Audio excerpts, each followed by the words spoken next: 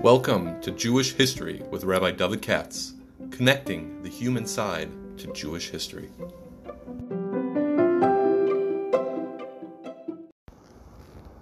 For sponsorship opportunities or to support this podcast, please visit our donate page at www.support.rabbidavidkatz.com. Hi, it's later Wednesday, and I want to do one I promised for, I want to give a talk now for Abe Skaletsky. It's in memory of his mom. The yahrzeit is tonight. 5L, the yahrzeit is tonight, and she's a survivor apparently. Went through the war, like my folks, from Karts, where Pinchas Karts is from, in Poland, or Ukraine, whatever you want to call it.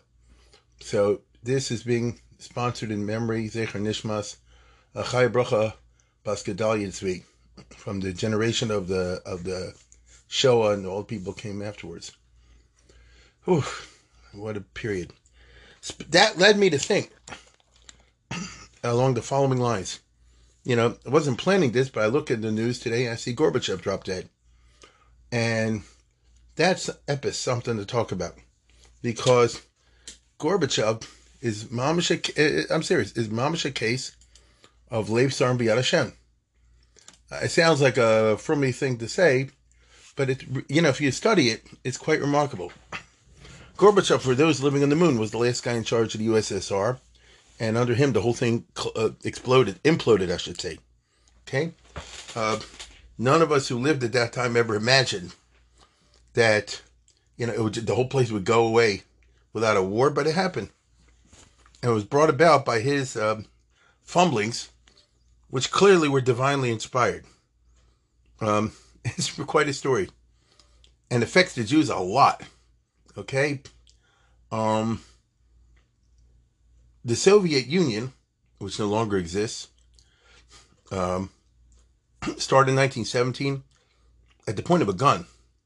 Lenin and these guys took over by a coup d'etat, by killing their opponents, by pure naked power. And even though they said, it's all idealism and Marxism and all the rest of it, and they wanted to protect the poor and the working classes, but that's bogus. What really happened was a group took over and they weren't letting go.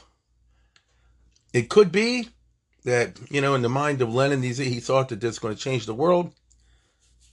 I could debate somebody on that back and forth, but it doesn't matter because he's exactly one of these types of people and his successors, in which I'm willing to kill 99% of the human race as long as the 1% that survives will have it good. That's his, thought. And that's what Russia was based on.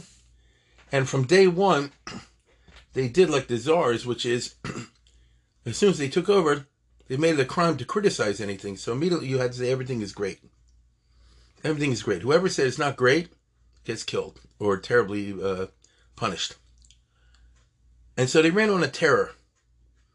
Now, Lenin himself died in office, you might say. He actually was shot for a while. His shooting intensified his syphilis, and eventually he fell apart. You can see photographs if you care to look at his ugly. That's how he died from venereal disease. Okay, I got no problem with that. And then Stalin took over. Stalin was totally cynical, and that's what it required to keep the regime going. And so you killed anybody, even if a Havamina might be a problem. And the fact you killed a billion, zillion innocent people doesn't matter. And if anything, he intensified and used the modern technology to intensify the idea that everybody has to say it's the greatest country that ever was, and Stalin's the greatest man that ever lived. Okay? As close as you can come to saying somebody's a god, that's as far as they tried. According to they tried. Okay? There's a very famous movie called The Liberation of Berlin, or The Battle of Berlin, or something like that, which the Russians made after the war, I think in 1949. And at the end, and it's all about, the war against Hitler. They put so much money, they made a color movie, which he never did in Russia, to glorify the victory. It's a long, dramatic movie. I'm sure it's online. And at the end, they have a bogus scene where having won and conquered Berlin, and Hitler destroyed himself, Stalin flies in on this giant eagle, on a giant airplane, what looks like an eagle, and steps out. And from the point of view of Avodah Zarah, it's just fascinating. I'm always interested in historical movies, especially foreign movies, because they show you it's a very good insight in where that culture is holding. That's my opinion. And you see, to the degree it's possible for cinematography to turn someone into an Elil, into a god, they do it. I know you think I'm just exaggerating all the rest, but that's because you never saw the movie. If you see this movie, which is the last 10 minutes, for a Jew, a frum Jew, it's really unnerving. Because you see, everybody's calling upon him literally the way you would see the coming of the Messiah. Mamish that way, on wings of eagles. Now, the whole scene never happened. Stalin never went to Germany after the war, in the Battle of Berlin, and so on and so forth. And so, never you do it. And the guy who made the movie, Chirelli, some name like that, he was a Russian, a Georgian probably, was, making in his pants that Stalin shouldn't dislike anything. But he laid it on so thick that Stalin in the end said, oh, he did a good job. I remember his daughter wrote a memoir. And then he could breathe. So this was the system. There was tremendous suffering. You couldn't criticize anything. And the Adrabah, you had to see how great it is. Okay? Did Stalin not, though? Of course he knew different. After all, he could see foreign movies. Every night in the Kremlin, they showed foreign films. He knew what's going on overseas, but it doesn't matter. It is interesting. And he was 100% cynical. It's not easy for people like you and I to think about somebody who's a total dictator and does not believe in God or anything at all. So then how do you view reality? You get what I'm saying? All bets are off. This was the USSR. Unfortunately, the Jews got in the crosshairs. Under Lenin, it was the religious Jews. And under Stalin, slowly but surely, not overnight, it was all the Jews. So by the time Stalin was finished, it was before he died, in the early 50s, it was clear some gigantic pogrom is about to take place of some sort, some form or another. Some form or another. There are a lot of theories and books and this and that and the other, and nobody knows exactly. I repeat, nobody knows exactly. You don't believe all the stories you read. But when all is said and done, something bad was about to happen, and then he dropped dead. Okay? Then he dropped dead. They say it happened in Purim. I don't know if it happened exactly in Purim. Maybe he got the stroke of it. It doesn't matter. You know the old line. Hitler goes to a gypsy and says, you will die on a major Jewish holiday. Which one? Any day you die will be a major Jewish holiday. So that's what happened with Stalin. And so he lived and died very cynical. You get it? Very cynical. The guy came out. So my point's like this. There was no way for somebody to retire from power. You held on until you died. So the last minute, literally, he was in complete and total control. It's amazing. There was no mechanism for somebody retiring. Then, after all, why not? He could retire or live like a millionaire. It's not what he wanted to do. The guy who took over after him after a little bit was Khrushchev. So there's three guys, Lenin, Stalin, Khrushchev. And he also planned to hold on till he dies. The only thing is, he alienated other big shots. I won't go through the whole story. And so he's deposed from office. They didn't kill him. They said what I just told you. Listen, you're in your 70s. Just sit down and live like a millionaire. Whatever. It drove him crazy, but he had no choice, and he did it. Okay?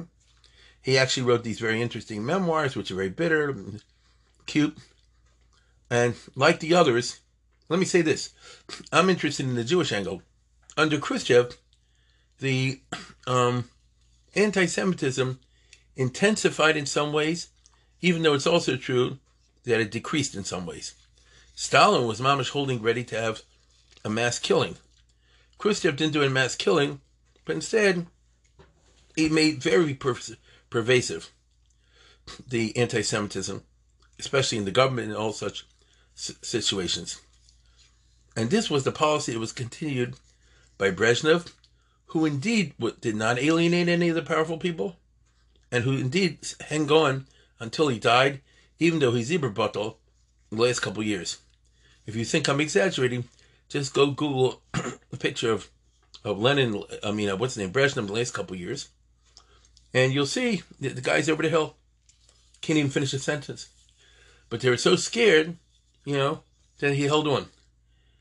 That means that there was no way to, how should I put it, have a peaceful succession of power. They didn't even know what it means. You held on until you held on. And everybody's very cynical. Khrushchev claimed to be a true believer, but that's bogus. Maybe somewhere he he hoped for a better world. Meanwhile, he worked hard and he partied hard. I'm not saying Khrushchev had those kind of parties, but he had his drinking parties. Brezhnev had those kind of parties also. So in other words, a few people at the top lived a life of Riley, and everybody in the bottom didn't. As far as Jews are concerned, the best I understand, and I had relatives over there, you had to maneuver as Jews always do within the system. So, if you're Jewish, you had to find something like in academia, wherever, that they need you. And then, even though no Jews are allowed in this department, for you, they'll make exception. This is famous in math and physics and those kind of things where they needed the big brains. The guy who discovered the A-bomb for Russia, an H-bomb, whatever, was Landau, a descendant of Noda B'Yehuda. I'm serious. I love Landau. And there are many others. Some had Jewish names, some didn't. And as long as they, don't mention the fact they're Jewish, everybody knows they are, you could, survive in that system. And you could survive, I would even say, if you were very good, comfortably. But everything was very cynical. It's interesting. I don't know if there ever was a regime that was so cynical. Because everybody knew there's no equality or anything like that. It's all about the people hanging on to power. And the Jews in the wrong place in the wrong time. Now listen closely what I'm about to tell you. Be'etzem, the Jews were persecuted. And they were not allowed to go to Israel. And, starting with Khrushchev especially, Russia jumped in with both feet on the side of the Arabs against Israel in the Arab-Israeli dispute.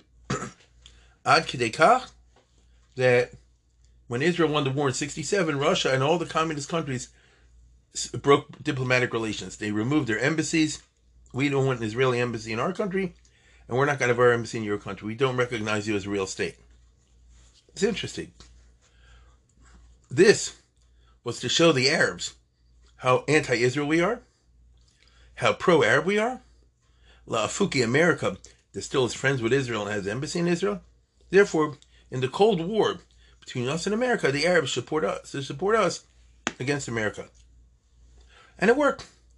For those regimes that were of that type, Syria, Egypt for a while, Libya, Algeria, Iraq, you see what I'm saying? All those countries are like pro-Russian in the Cold War.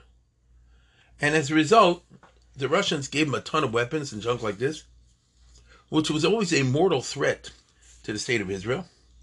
And that's where Israel was always sweating bullets, trying to get equal weapons or something like that. I repeat, something like that from America to balance it out. And even if it balances out, you don't know what a war will lead to. This is the time of my youth. Maybe some of you listening. So Russia was 100% in line with the Arabs. It was totally cynical because these all were against the oppressed Arabs. Meanwhile, the Russians are oppressing all their people. The Arab regimes that they're hooked up with were oppressing all their people. But nobody gives a darn. It's a lie. In the United Nations, the Arabs voted for Russia. That was a major part of the Cold War. That's why a lot of American Galatian diplomats used to say the U.S. is too much pro-Israel. It's a bad idea. It's hurting us in the Cold War. And so on and so forth.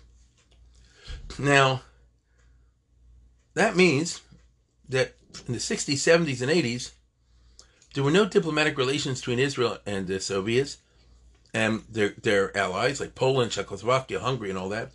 Romania was the exception. And that was a fulfillment of the Russian anti-Semitism. It was very satisfying to them mentally that they're not Goris Israel. Even though, from a narrow perspective, they were hurting themselves. Why do I say they're hurting themselves? The mice, at the end of the day, Israel had conquered a lot of territory in 67, and the question was how to get them to give it back. The Sinai Peninsula, the Golan Heights, the Shtachim, as they call it. The Arabs tried a couple times to wipe out Israel, it didn't work. So if it doesn't work on the battlefield, you have to come up with some political way. A political way to get Israel to do what you want, which is to give up the land that they conquered. How are you going to do that? It's going to require negotiations. The Russians totally backed the Arabs. So what does that mean? Israel not going to listen to the Russians. Israel said, to hell with you. You're not Goris me, I'm not Goris you. The Russians always said, I remember this, in the 60s, 70s, 80s, we're a superpower. Therefore, even though we're not Goris you, you should reconcile with what we hold. And you should negotiate with our diplomats within the framework of retreating from the territory that you captured in the 60s. And Israel over and over again said,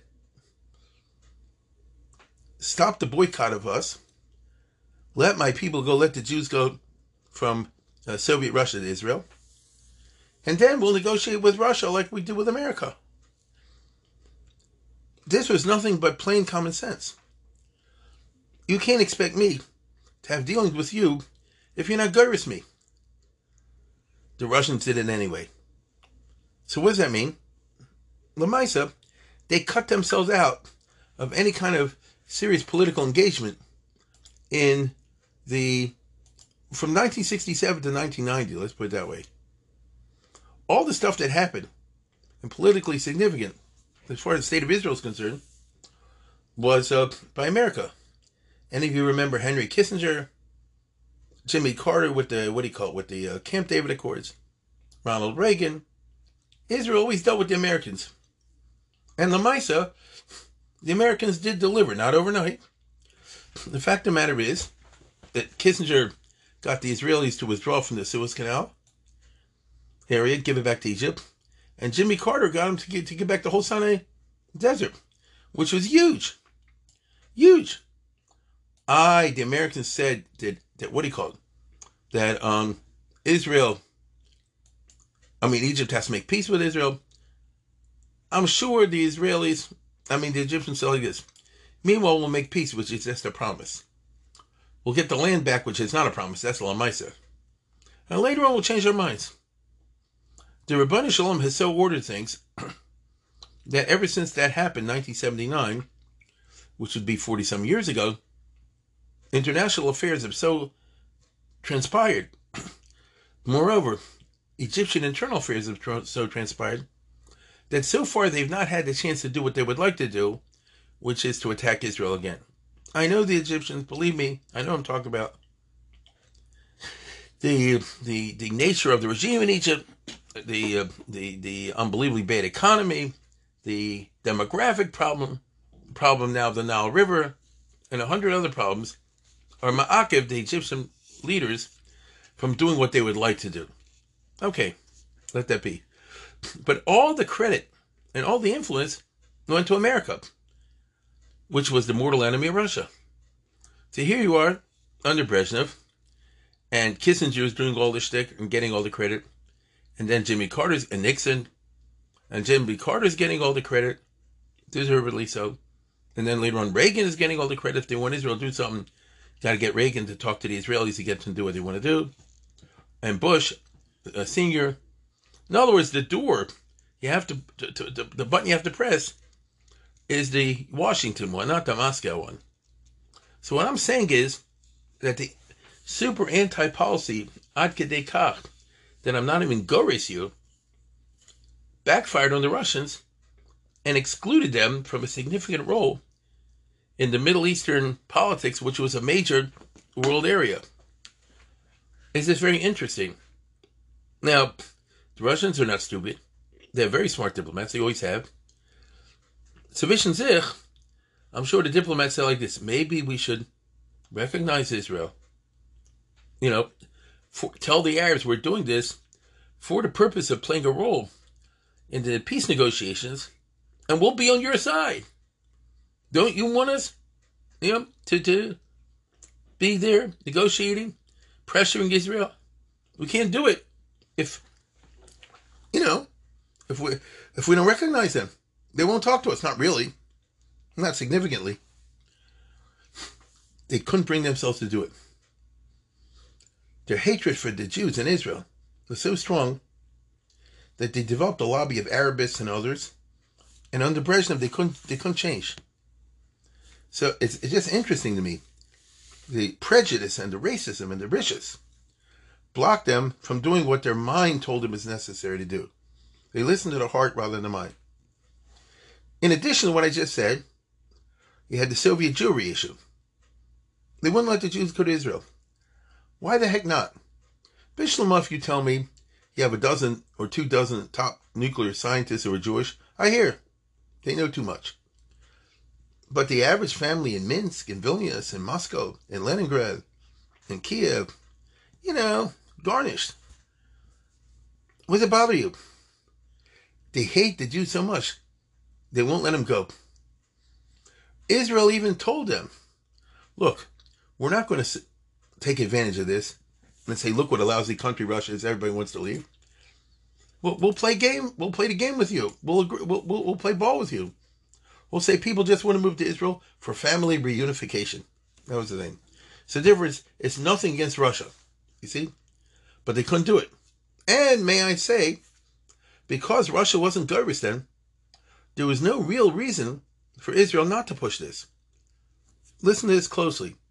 From 1948 to 1967, when they had diplomatic relations, for the fact that they had diplomatic relations prevented Israel from getting a full court press for Soviet Jewry. I know what I'm talking about. You understand? Full court press. And many Jewish organizations were actually, what's the right word? Frustrated by the Israeli position. I hear it, it's complicated. And put in simple terms, Ben-Gurion and Golda Meir, they say like this: Israel's in a very weak situation. We don't want to get Russia ticked off. Maybe one day Israel will be strong. We can demand the Jews should be left. But now it's not strong. Well, once you're not Gorbis, you take away the embassies, all the rest of it. There's nothing to be ma'akev, the full pressure on it, because the Russians have no threat on them. What are you going to do? We'll go against Israel. You are going against Israel anyway. So it's just very interesting that hatred for the Jews blocked them from doing things that would have been productive for themselves. Productive for themselves. This is the problem with racism in general. A racist attitude very often prevents you from doing smart things. This is not a matter of being liberal or conservative. It's Matthias. You understand? And we all know the power of racism of one kind or another. I would say everybody everywhere somehow is a racist somehow. The whites are racist, the blacks are racist, the greens are racist, the yellows are racist. It's how it goes. If you're honest, you cut away all the baloney. Everyone's racist in their own way. And that can prevent you, if it becomes really a dominant form in your thinking, from doing things that you need to do that will help you. Russia is a perfect example of what I just said. They were superpower, they had all the missiles, they actually had a stronger army than anybody else. As far as I'm aware, the army under Brezhnev was unbelievably powerful and competent, I think. And all I can say is they're pretty doggone strong. And yet, they hurt themselves. They couldn't make rational decisions which would be in their better interest. Their better interest, because they had a racist attitude towards the Jews, which is an old thing in Russian culture going back for 1,000 years. I've said before, I don't expect people to remember, in the old Russia, before Catherine the Great, no Jew was allowed in the country. They had the right to do that. And that was their attitude. It's not the Roman Catholic Church, which has its own funny relationship towards Judaism historically. It's the Russian Orthodox Church, which had a much less complicated relationship. It just hated the Jews. I mean, let me put it this way. Looked at them as evil, okay, on religious basis. And so, even Peter the Great and others who tried to reform Russia didn't even make an attempt to allow Jews to live in Russia. The joke of history is that as the Russian Empire extended westward, for their own reasons, they eventually took over what you and I call Poland and Lithuania, that giant area of Eastern Europe, which means that they took over and included in that territory millions of Jews who went on to have a baby boom she'en kamohu. I'm serious. I'm talking about from the 1770s on. A baby boom she'en kamohu. And therefore Russia not only now had Jews because they acquired them when they took over Poland. I'm talking about Poland, that is to say the old kingdom of Poland, which is Poland, Lithuania, Belarus, Ukraine, Latvia, and all that. And they had the largest Jewish community anywhere. The most significant Jewish community. The most Jewish community. Quantitatively and qualitatively. And they didn't know what to do with them. They hated the fact that they were there. They didn't know what to do with them. And so they could have adopted, shall I say, a positive or benevolent attitude. Believe you me, if we're playing counter history, if Russia had been, so to speak, positive and kind to the Jews, I know what I'm talking about. The Jews would have took the Russian economy to the sky. I won't go into the details. They would have tremendously increased the Russian economy, which would have made Russia a prosperous place. And you wouldn't have all the trouble the Russians went through under the Tsar and afterwards. But they didn't do that. Their hatred was so much that it predominated their thinking. Hatred of the Jews. And as a result, Russia was and is retarded, held back from what it could be. Right? They might not like to hear it, but that's the way it goes. This was endemic in Russia. All of us, when I was growing up, knew this, and you saw this all the time. If Russia did anything, they doubled down on this. They printed and reprinted the Protocols of Zion, all kind of other things like that. Ad kedei kach, that they believed in it themselves. You get it? They kept saying the Jews are a conspiracy to take over the world and they control everything. And their moms ended up believing it, which is so funny to me. You made up the lie, and you now believe it yourself. There's an old joke that goes like that. I can't remember how it goes. Where a guy tells the rumor that he believes himself. Now, I saw it in the diary of Theodor Herzl. Anyhow, whatever the case is it's very interesting psychologically. And so Russia made a lot of bad moves because of this. They hurt themselves because of this.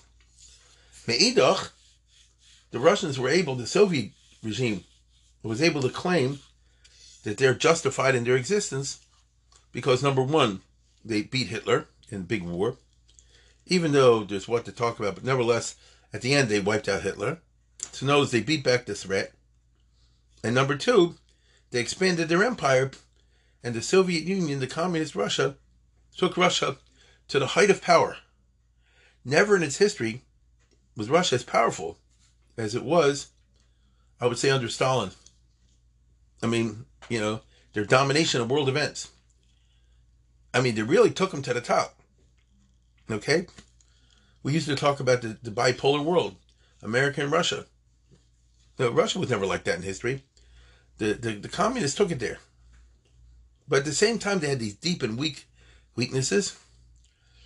And their attitude towards the Jews was not a small part of it. Okay? And none of these guys could change Brezhnev or any of the others. Now, what's interesting is, when Brezhnev died eventually, after a little bit, Gorbachev took over, he came up believing in all the communist stuff. See, he wasn't as cynical as the others. He was cynical to a degree. But he seems to believe all the propaganda. And that goofa made him, how should I put it, vulnerable to bad moves which he made, which undid the Soviet regime. The cynics before Lenin, Stalin, Khrushchev, Brezhnev, they're totally cynical. They knew you can't give even 1% democracy. Everything has to be constant, ceaseless, dictatorship. Because that's the way it goes. And the KGB is the most important Zach. And cracking down on the slightest dissent is super important. And they knew it. They were under no illusions that the minute you give the slightest bit of freedom, the whole thing will fall apart. You think Stalin didn't know that? You think Lenin and Khrushchev and these other guys didn't? Of course they knew it. Which is why they never did. Gorbachev, for some reason, seems not to have caught that. Now, listen to this. The system that I described was one in which the guys at the top, since they held total power, did not do what smart rulers need to do. But only rulers with legitimacy generally do this. And the people I'm talking about had no legitimacy. They just clawed their way to power and held it by a gun. You have to surround yourself with people who criticize you, at least privately, offer you different advice, what we call constructive criticism. It's one of the reasons people get married, right? If you surround yourself only with yes men who tell you everything you're doing is great, and you smell like roses all the time, you're going to crash. Life is not like that. Politics is not like that. Countries make mistakes. Okay, it happens. So what? You move on. In life, sometimes you make mistakes. Sometimes little mistakes, sometimes big mistakes. But everybody knows, when you make a mistake, the thing to do is not to sit there and cry. It's to try to fix it. Right? This is almost like a speech for Elul, You fix it. You can't go there and if you deny it, you double down, you're just increasing the mistake. Right? Somebody says, this boat has a leak. Shut up, I don't want to hear that. No, but the boat, mamash, has a leak. I don't want to hear that. You're criticizing my boat. Okay, you dumbbell, the boat's going to sink. You understand what I'm saying? All the great political philosophers, the thoughtful ones, have discussed the necessity for having critical thinking, at least within the privacy of the elites. I remember Machiavelli has a whole chapter like this. The prince, the ruler, has to have a few people who behind closed doors can tell him what's going wrong. If you don't do that, it's not a good idea. Even Achashverosh seems to chop that. It's not 100% clear, but it seems he chopped that. Not Russia. Now, Lenin, to a certain degree, yes, but he was so pig-headed, it didn't matter. But Stalin, who's going to criticize him? Even Letoelis. It's fascinating to read the World War II memoirs of the Russian generals like Marshal Zhukov and the others. You see, Stalin had a terrible idea, led to 1 million people getting killed. They could never criticize him. They simply had to wait for it to happen and then hope that Stalin, on his own, would then say, okay, maybe next time we'll try something else. They were so scared. The system was so against any kind of internal criticism. You see what I'm saying? Now, this may be common to all dictatorships. Not really, but many. And that's how it goes. So, no one raised the question, is it a good idea to be so anti-Semitic beside Russia? Is it a good idea to be so much 150% in bed with the Arabs against Israel? Maybe it's not so good for Russia. You couldn't say that to Khrushchev. You couldn't say that to Brezhnev. You couldn't say it to the other guys. I'm sure here and there a couple of smart diplomats, Tzvi and Zich, said it to each other, but you can never come up with it publicly. You see? This is how powerful the system was in this direction. Under Gorbachev, for the first time, they started to question this. You get it? He started asking questions. Now, I'm not going through the whole Gorbachev thing. I'm concentrating on the Jewish part. That's why I'm interested in the podcast.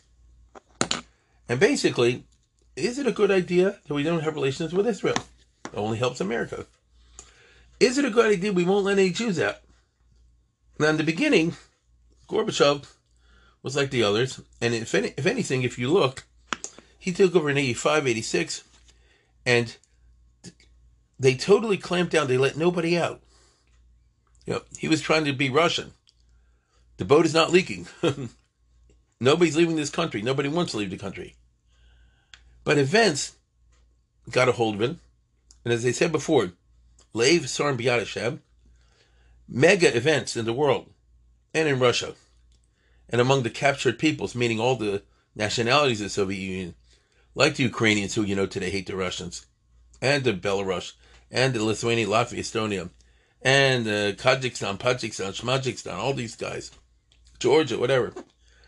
They had plenty of trouble with them. And in the course of all this, Gorbachev and his advisors, who he allowed to criticize him. Hear what I'm saying? That's the difference between him and the others.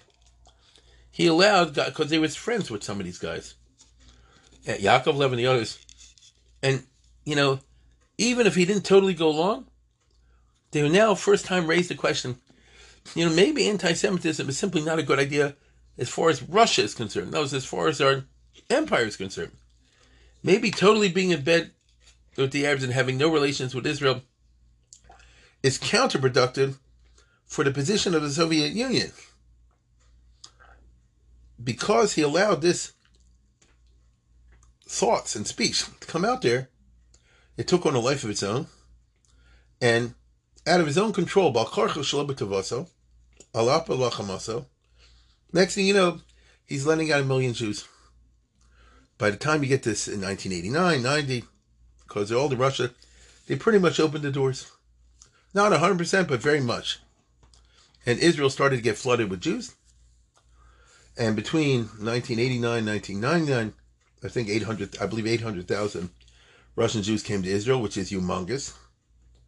It's the biggest aliyah ever.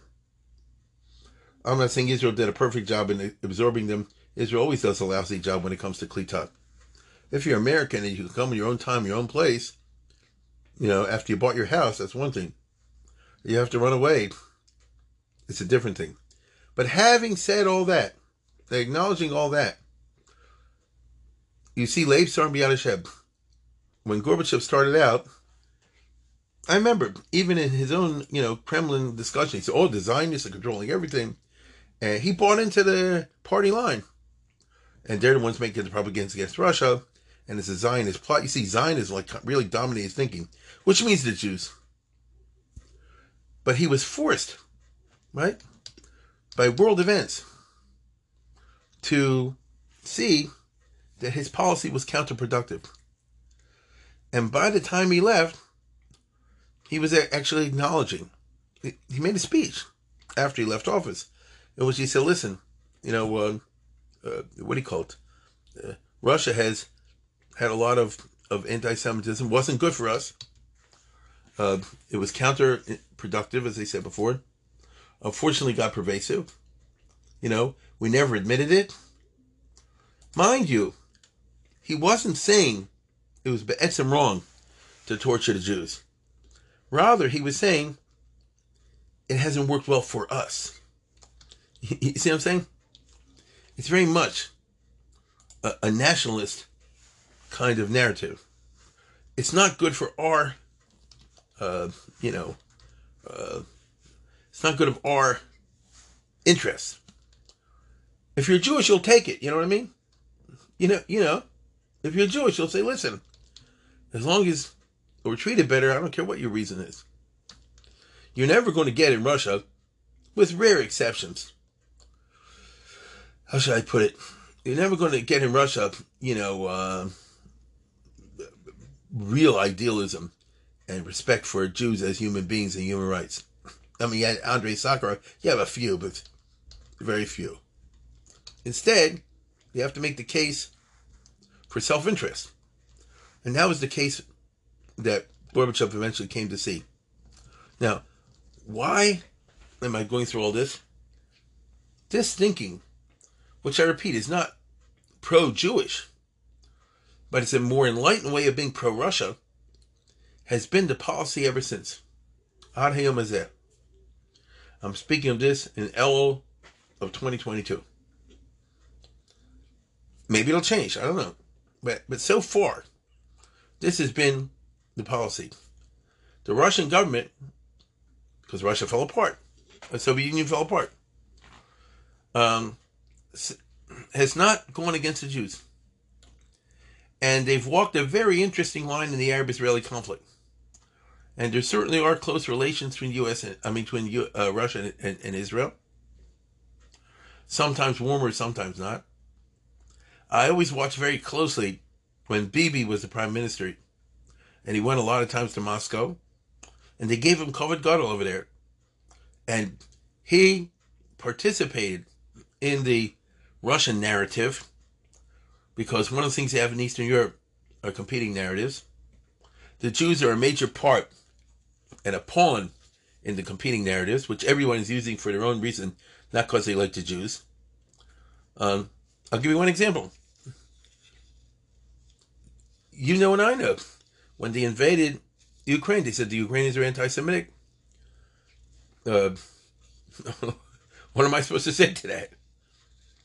And the Ukrainians did terrible things in World War II to the Jews, and the Red Army liberated them. There's a certain truth to that. Now, the Red Army did not liberate the Jews because Stalin said, let's save the Jews, but as a byproduct. Okay, I get that. But Lamaisa, if I was a Jew living in Lithuania and Belarus and Ukraine and so forth, the arrival of the Red Army means the end of Hitler. You cannot deny it.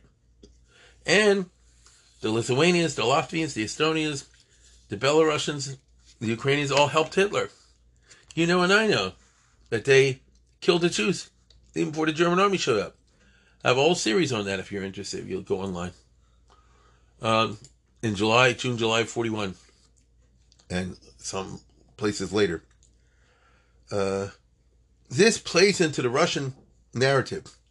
We're the good guys, and you're the bad guys. And so we took over your country, Stalin did after World War II, but that's because the good guys deserve to take over your country. You're the bad guys. Now, if you're a Lithuanian, Latvian, Estonian, Belarusian, Ukrainian, etc., say, no, we're the good guys. And the Russian invasion and domination of our country for 45 years after World War II was a bad thing. But the Russians, like Putin type, no, it was a good thing. And because you were evil, you murdered the Jews. Now this drives the Lithuanians, for example, crazy, because they did murder the Jews. On the other hand, I know how they think. They think, listen, it was a bummer. We made a mistake. 5 minutes of bad judgment. Okay, we killed all the Jews, men, women, and children, shot them in every town. It's a one-time deal. But other than that, everything was great. How does the expression go? Mrs. Lincoln, how'd you like to play besides the assassination? And so, what's his name? Putin has used this very cleverly. And, he went too far and invaded Ukraine because he's killing everybody, so these kind of arguments don't work anymore. Plus, the West doesn't like Putin because he seems to be, trying to revive the Soviet Union through military force. And they really hate him because he's anti-gay. So he doesn't subscribe to the Western values. So it's a very complicated picture. But what Putin so far has subscribed to is what Gorbachev did. Legabe the Jews. And Gorbachev said, let's reevaluate how Russia has been treating the Jews. It has not been good for Russia. Right? And to tell you the truth, because Putin, until recently, was very good to the Jews. And, Lubavitch will tell you better than me. He was buddy-buddy with the Lubavitchers and everything. I'm serious. He got away with a lot of stuff that had he been anti-Semitic, he would never be able to get away with. Only now that Imamish invaded another country and they're behaving so brutally, he lost his fig leaf. But just take it from me. If he had thrown anti-Semitism into the rest of it when he was bombing Chechnya and suppressing, human rights activists and arresting liberals and this and that and the other, and he would have been anti-Semitic, the whole world would have been down on his case. But because he made it a point not to be anti-Semitic and actually to be friendly to Israel and visit them all the time and go to Yad Vashem and buy his teacher an apartment in Tel Aviv and all the other kind of business, Yitzhak got a pass. It's very interesting. He got a pass. So Putin hates Gorbachev because he said, you gave away the Soviet Union. Who allowed a big area like Ukraine and Belarus and these others to go and break away? You did. So I blame you. They really should be part of the Russian Empire. On the other hand, without saying it, Putin says, you were right on the Jewish thing. It was a mistake, the part of the Soviet Union, to pursue a policy of hatred towards the Jews because they were not a threat to us and we just hurt ourselves. It was a mistake, not a sin, that we did all these bad things to the Jews and the Jewish religion. To tell you the truth, the Mir Yeshiva could have stayed in Russia and not bothered anybody, so to speak. You know what I mean? You could have had operating synagogues of Orthodox Jews in Soviet Union. They wouldn't have been political, wouldn't have bothered anybody. We made a mistake. So for our own Toelis, we're going to try to learn not to follow this path of folly because you allowed your racism to dominate your rational thinking. We're going to be guided by rational thinking. Legabi the Jews. What's interesting is that irrational thinking is just something deep inside a person. And you see, it's just fascinating to me that the racial hatred in Russia, at least temporarily, has been removed from the Jews, but it's got to go somewhere, and it's been displaced upon the Ukrainians. It's a little weird. That's what it is. Based on what I read, you see there's this whole thing. They killed the guy's daughter the other day, Dugin, and these others. They're speaking about the Ukrainians the way they used to talk about the Jews. And so it's funny. The hatred and the racism is part of the DNA. The question is, who's it being lavished upon? The Jewish people are a small, helpless, fragile business. We were 16 and some million before Hitler. We haven't even come back to that. We're like 15 million now. Jewish people is a small, helpless business. Ania Sora Lo Duchama. Right? That's who Klal Yisrael is. And so, basically, from a narrow Jewish point of view, we don't have the luxury of telling Russia, don't be racist. The only thing we can say is like this: don't take it out on me. You know, I can't tell you what to do, but just not me. And that's happened. Now, I don't know what's going to be the future. This war and the reaction to the war in Ukraine is bringing all kind of, unforeseen circumstances. We're scared all the time that they shouldn't revert back to the old anti-Semitism. The only good news is that most of the Jews are gone. I forget who. There's a guy who wrote a book about the Soviet Jewry issue. And if I remember correctly, the title goes like this: when they come for us, we won't be there. You understand? That's why they went to Israel. Because when they change their mind, they come for us, we won't be there. We'll be in Israel. I can guarantee you, this is what all the Jews from Iraq and Israel say. When the last 20, 30 years, all the junk that went on with Saddam Hussein and afterwards, the Jews in Iraq, who when they came to Israel, were mistreated. Nevertheless, they like, it's a good thing we didn't stay back in Iraq. And the Jews in Persia, I don't know. And the Jews in the Soviet Union, for sure. And so, if a new a new communist anti-Semitism pops up in Russia, which could happen in a second. It hasn't. I want to be clear about it. It hasn't. But it could happen in a second. The Jews won't be there for them to hurt. However, I'm not really right. Because the Gabi the Arab-Israeli thing, you know enough to follow the news, that if Russia really puts a lot of resources into the bad guys, the Iran, the Hezbollah, the Syrians, and the others, it's Achaveh for Israel. So they don't need to wait and persecute the Jews inside of Russia. They can get them in Israel. So, it's still a very, very scary world out there. And Gorbachev, as far as I'm concerned, who died today, leaves a very ambiguous legacy, which again, I've just concentrated on the Jewish side, which is fascinating to me. But, it's the old legacy which says, do I think with my head or with my heart? Who was it? George Washington in the farewell address said, if you get too emotional, you make bad judgments. That's not the words he used. 1 minute, let me see here. Yeah, here it is. I look up George Washington's farewell address. The nation, he says, which indulges towards another nation, an habitual hatred or an habitual fondness, is to some degree a slave. You see? It is a slave to its animosity or to its affection, either of which is sufficient to lead it astray from its duty and its interest. Like I told you the other day, Palmerston said in England has no friends or enemies, England has interests. You don't know which way the Russians will move, but you see that the events I described were so extraordinary, and the current events happening in Russia also so extraordinary, that they should make a modern war in this day and age. That you really see, what they say, Lev Sarm B'Yad Hashem, and you see the good Lord has some kind of a plan. We don't know what the plan is. We just hope it's not a bad plan. You see? The situation is such that things could go this way, could go that way. And Israel's sweating every minute. That's just our fate. We just sweat a lot. You have to doubt it a lot. And so it's kind of remarkable, this legacy. And as someone who's Jewish, you hope that the Russians don't go back to the old way, which they'll be fanatically anti-Semitic. They'll blame everything on the Jews. I repeat, they are the ones who composed and disseminated the Protocols of Zion. It's a Russian document.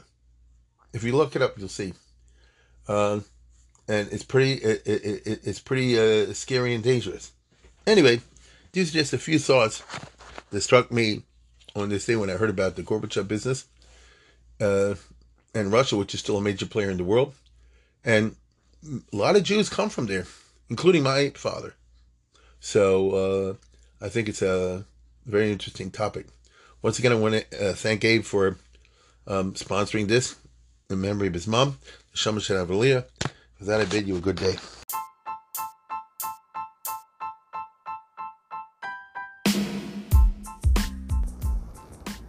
For sponsorship opportunities or to support this podcast, please visit our donate page at www.support.rabbidavidkatz.com.